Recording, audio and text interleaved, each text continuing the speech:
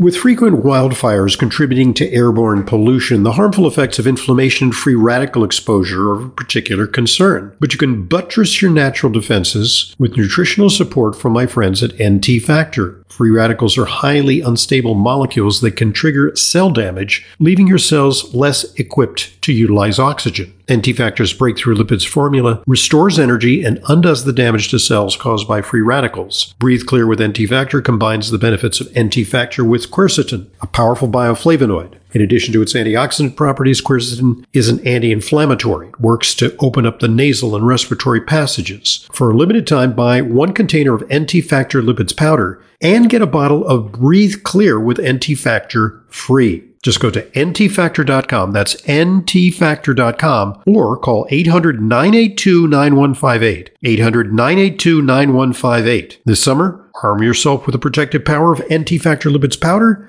and get Breathe Clear with NT Factor absolutely free, and breathe freely while supporting your body's fight against free radicals.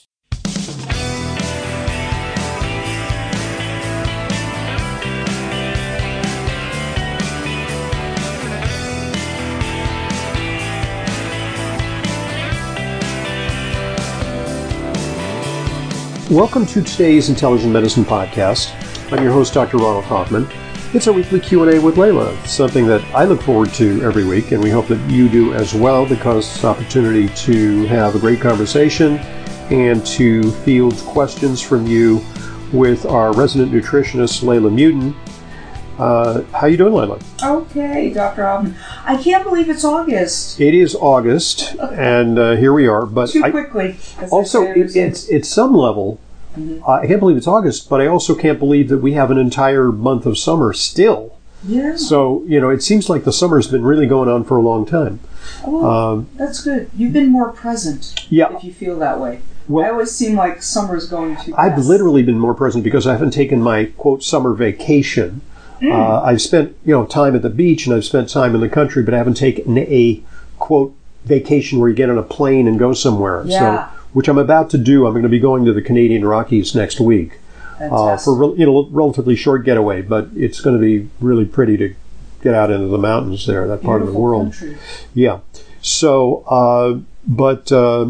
then I'll be back for the usual through the month of August, because it's not the greatest time to travel, because a lot of places are very crowded. It's peak travel season, and the weather is relatively nice here, so it's an opportunity to spend time in the water, on the bike, outside hiking, whatever.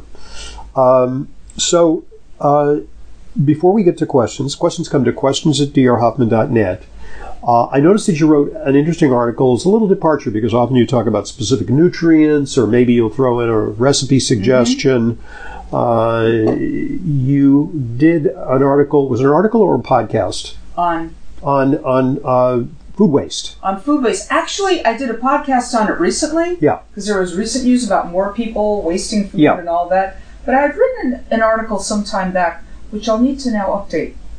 So just to reflect all of that. There's a lot more food waste going on. We're throwing away, I forget the numbers, but way too much food. And I talked about different tips and tricks to not do that. Sometimes we overbuy, and we don't go through our inventory. We don't look at what we have in bulk and use it up before we go find more. You have to situate your refrigerator in a way where you could see the leftovers before they become a science project in 2 weeks. Right. So it's that kind of thing. And I do that. I actually am sort of strategic about it. And if I'm going to go away, I start to buy less. Yeah. And, I also, even sometimes if I'm going to go for a short car trip, I'll say, let me put like a freezer bag. That's it. And then take something so that if it's not going to spoil. Exactly. Yeah. Exactly. I'm now dwindling down in the fridge because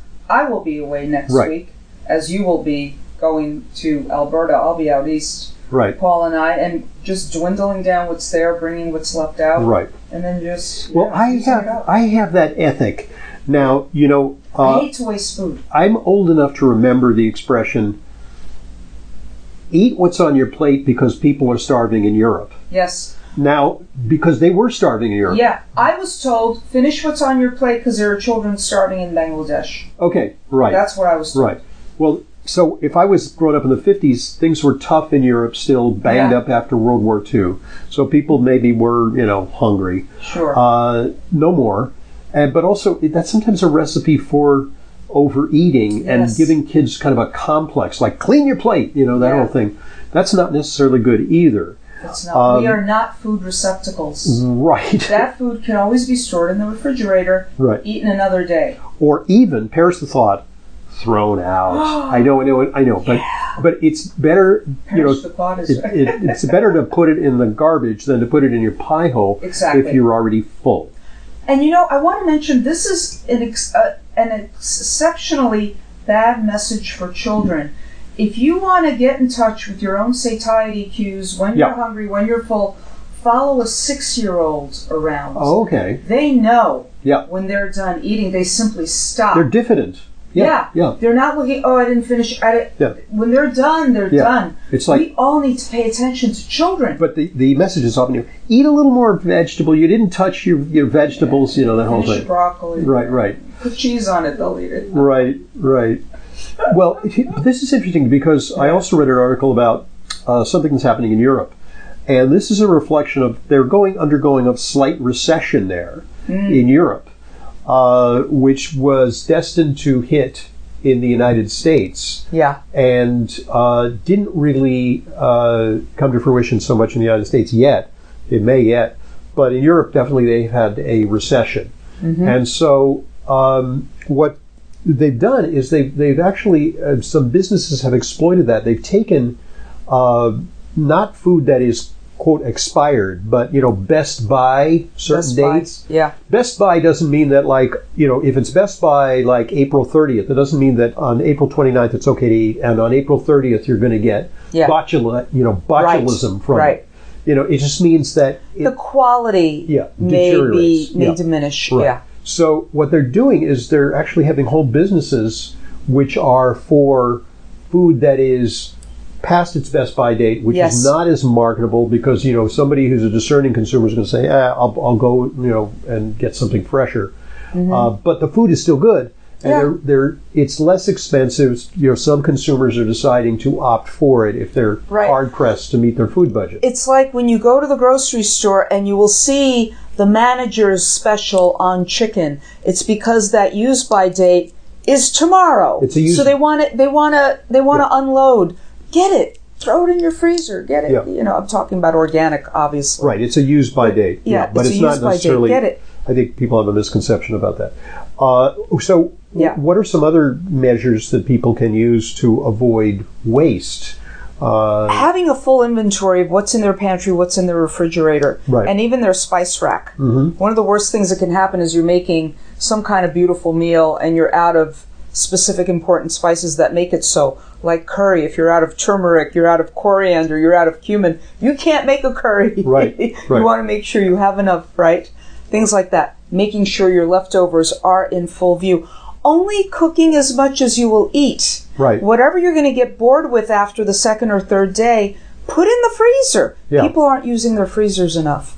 Is that avocado getting a little too soft now? You could put that in the freezer. Uh-huh. In fact, you could take that avocado off your windowsill while it's still firm, fairly firm, and put it in your produce drawer. Right. And as it gets soft enough, eat it then. And if it's still not, you could put it in your freezer.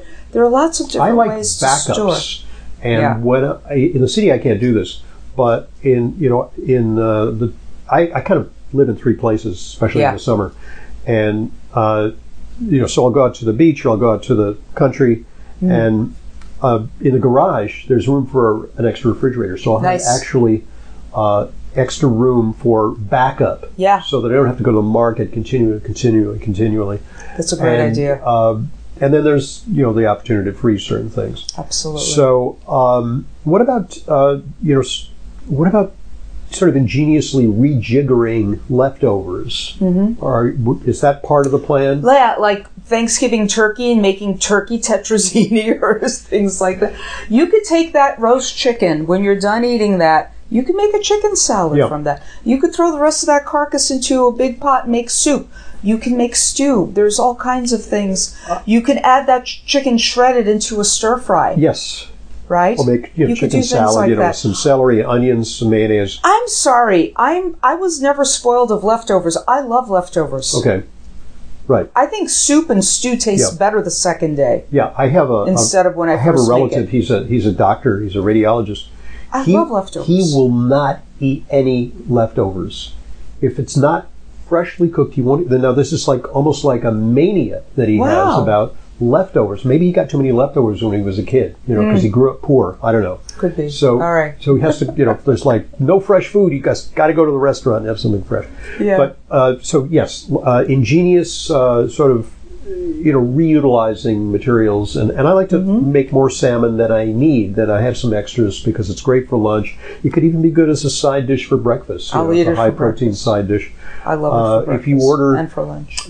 Some hotels that cater to high-end Japanese tourists and business people have the Japanese breakfast menu, and instead of bacon and eggs and hash browns, it's like a piece of salmon, maybe with a hard-boiled egg, but it's going to be a piece of salmon teriyaki for breakfast. Wow! And it's a really good high-protein option if you want a gluten-free kind of thing, because it will come with a little dollop of rice. Right. But it's going to be definitely gluten-free. It's not like mounds of toast, on your plate. So that's a good idea. Yeah, so obviously waste is a big problem. The other thing I think is we need more efficient systems for gathering the food from restaurants so that it can be fed to, the... City Harvest does a really wonderful job. Undomiciled. I don't want to even... I don't even... Is homeless a PC term anymore? I don't even know. Undomiciled people. Back when I was doing my dietetic internship, one of the rotations I had to do was at City Harvest. Okay. And I had to give a nutrition course and everything at a particular...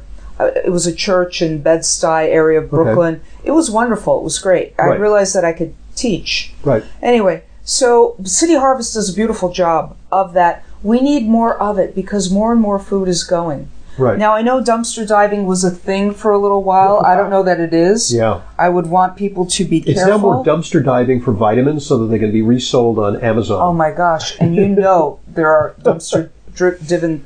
Yeah. Yeah. People who've gotten stuff out of dumpsters and reselling them. It's true. So they can buy drugs. Oh my gosh.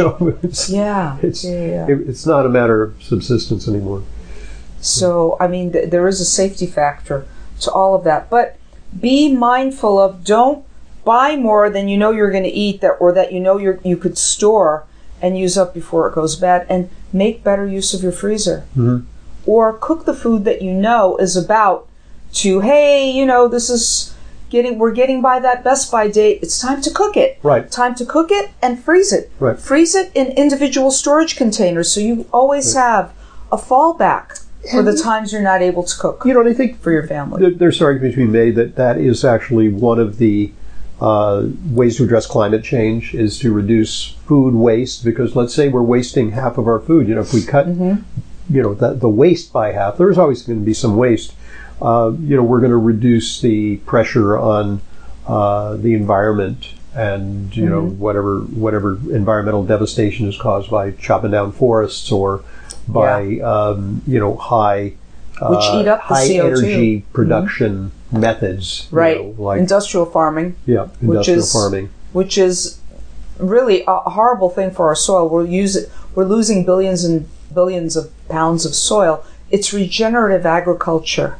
This is where the tide is turning, and I believe this is all part of our Great Awakening. Yeah, I really see that's going to be very important. Because we need to stop fighting nature and going with her and supporting it. We would all be better off. However, unfortunately, I think there's some really powerful forces arrayed that are militating in the opposite direction to give us faux foods, synthetic foods, and it's sort of like we're using, under the guise of climate awareness, it's used as a cudgel to beat people into eating highly processed artificial foods. It's greenwashed. It is greenwashed, right? Yes. Yeah, absolutely. Yep. You want to be aware of that. You don't want more processed food. That's not the way to eat. Right.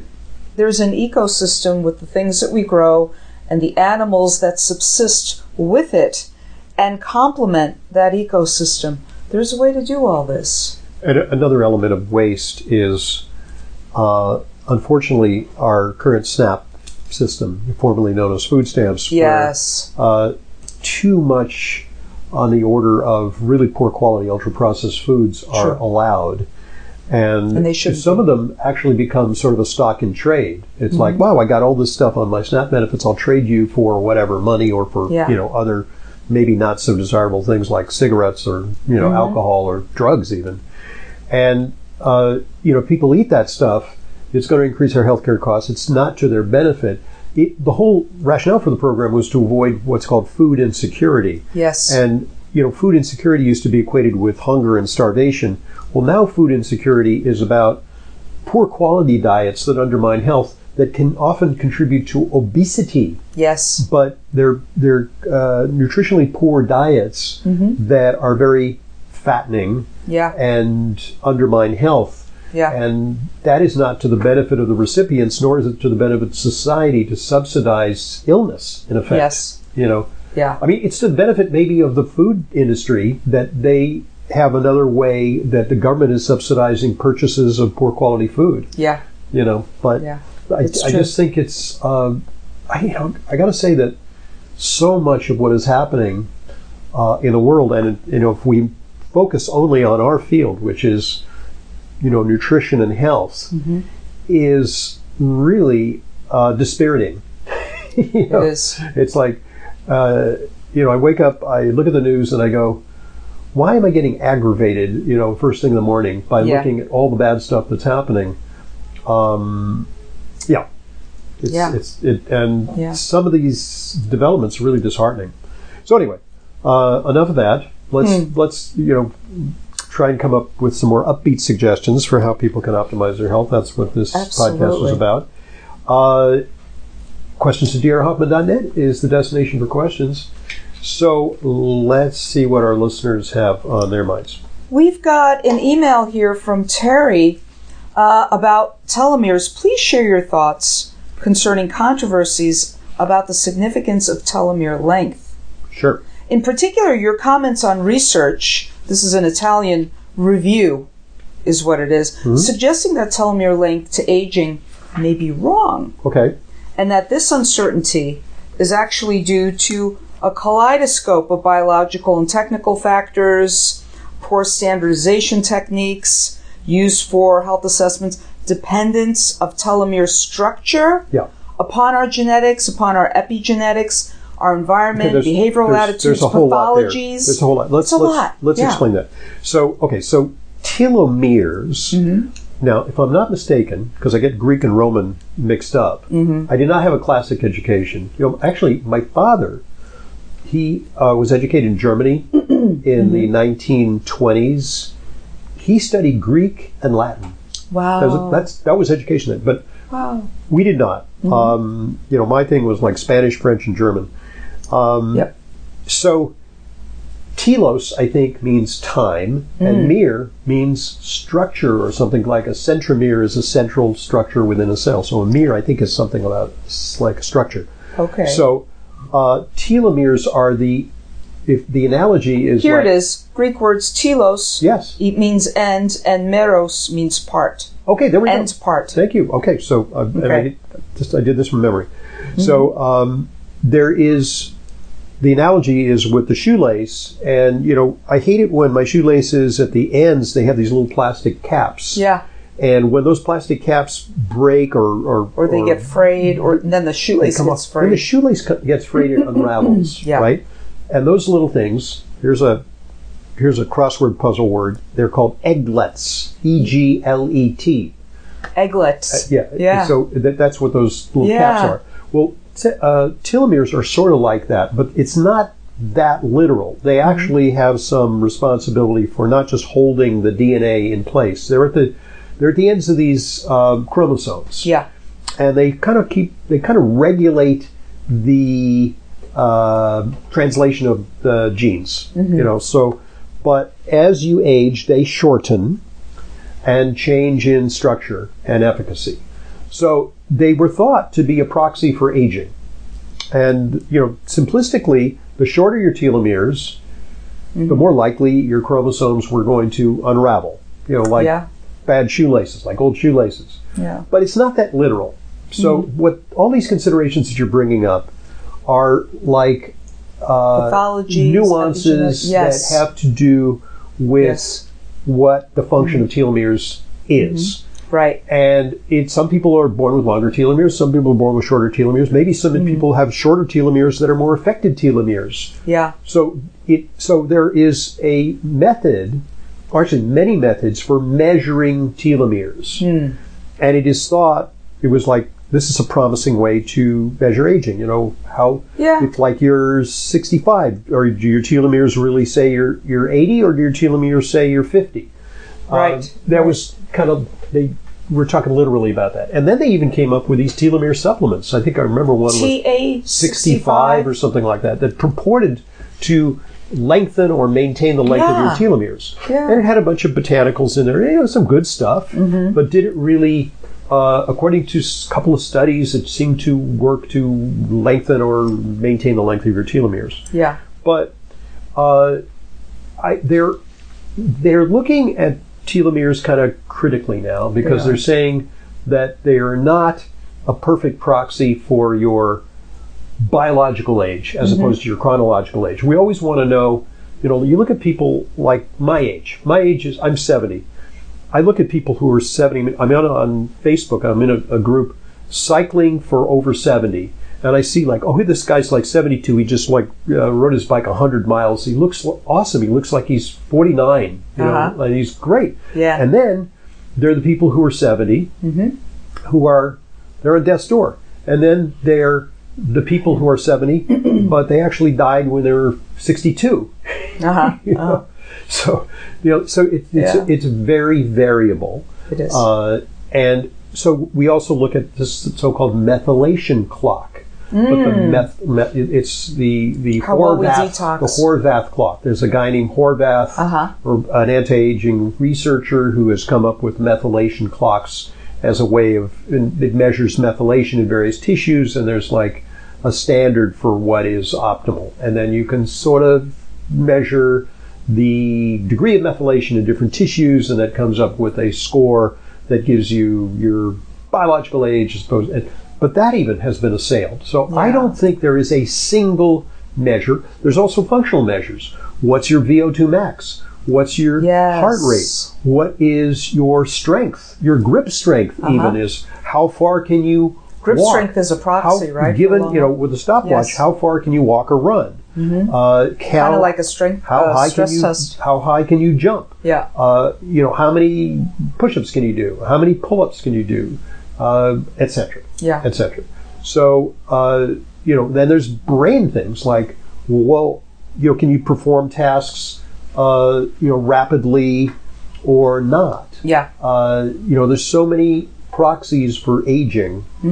So anyway, to answer the question, yes, there are problems with the telomere length as a metric of aging.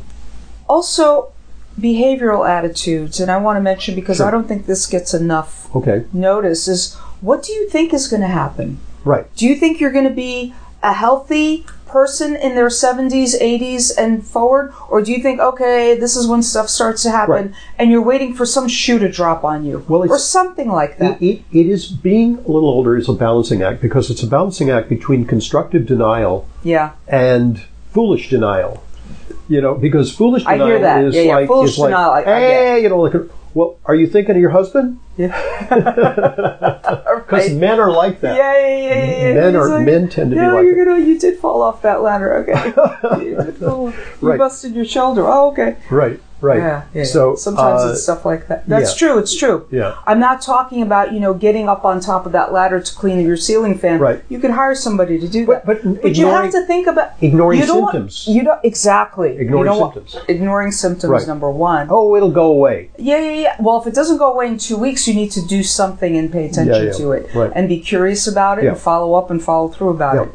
So it's that kind of a thing. There isn't it now. Purportedly, the oldest man in the world just died. He's a Brazilian, and I don't know if he exceeded the record by Jean Calment. Jeanne Calment was a woman in France who was supposedly, 132 or 129, something like that. Wow. And this guy's, they think he's 127. Whoa. And they show pictures of him. 1896? And they show pictures of him 4 years ago, and he's on horseback. He stopped riding horses 4 years ago. Once you're in your 100-teens, it's right. maybe time to slow down. Right. But, and you look at the guy, and I swear, the guy looked like he's 72, when he's sitting on that horse. So there's something, look, obviously he's genetically endowed, but also he had supposedly great attitude. He used to drink a little bit of alcohol, permitted himself a drink here and there. What was his secret? I mean, everybody has a different secret. One was a vegan, one was like, smoking cigarettes until they were 103. It varies. I have an auntie. She's going to be 95 in September. Right. She doesn't look a day over 70. Right.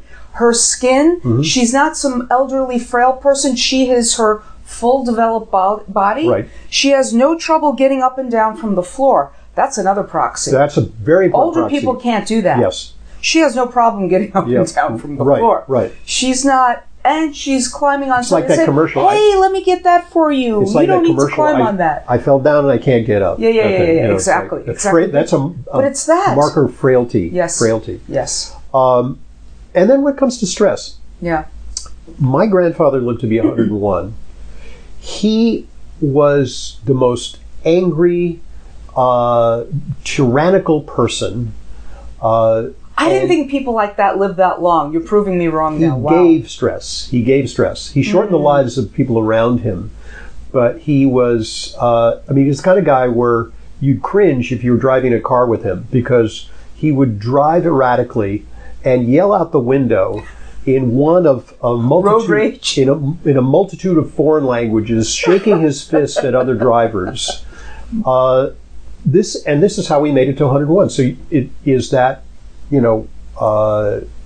was not serene. He was not the Buddha, cross-legged, and it obviously didn't increase his chance of a heart attack. They say your anger will increase your chance of having a heart attack by 280%. Yeah. That didn't work. Well, maybe he sort of expiated his anger. So, sort of discharged it. Yeah. Yeah. That's interesting. Yeah. How people deal with. Yeah. But, Okay. different strokes. Yeah. All right. So that's the problem with anti-aging research. It is, we need proper metrics, but, I think it was a little simplistic to think like, the length of your telomeres, that's the tell-all for your biological age. That's not, That's a good point. Thank you for that listener is very astute. Terry, thank you very much for that. All right, good point at which to pause, because as our listeners know, we divide our podcast into 2 parts. And give us a preview of what we're going to tackle in part 2. My organics test showed I have a high need for B6, but I take some B6 and it's very high. What's going on? Okay. We'll tackle that question when we return. Questions@drhoffman.net, destination for questions. I'm Dr. Ronald Hoffman today with Leyla Muden, because it's our weekly Q&A with Leyla, and we'll be right back.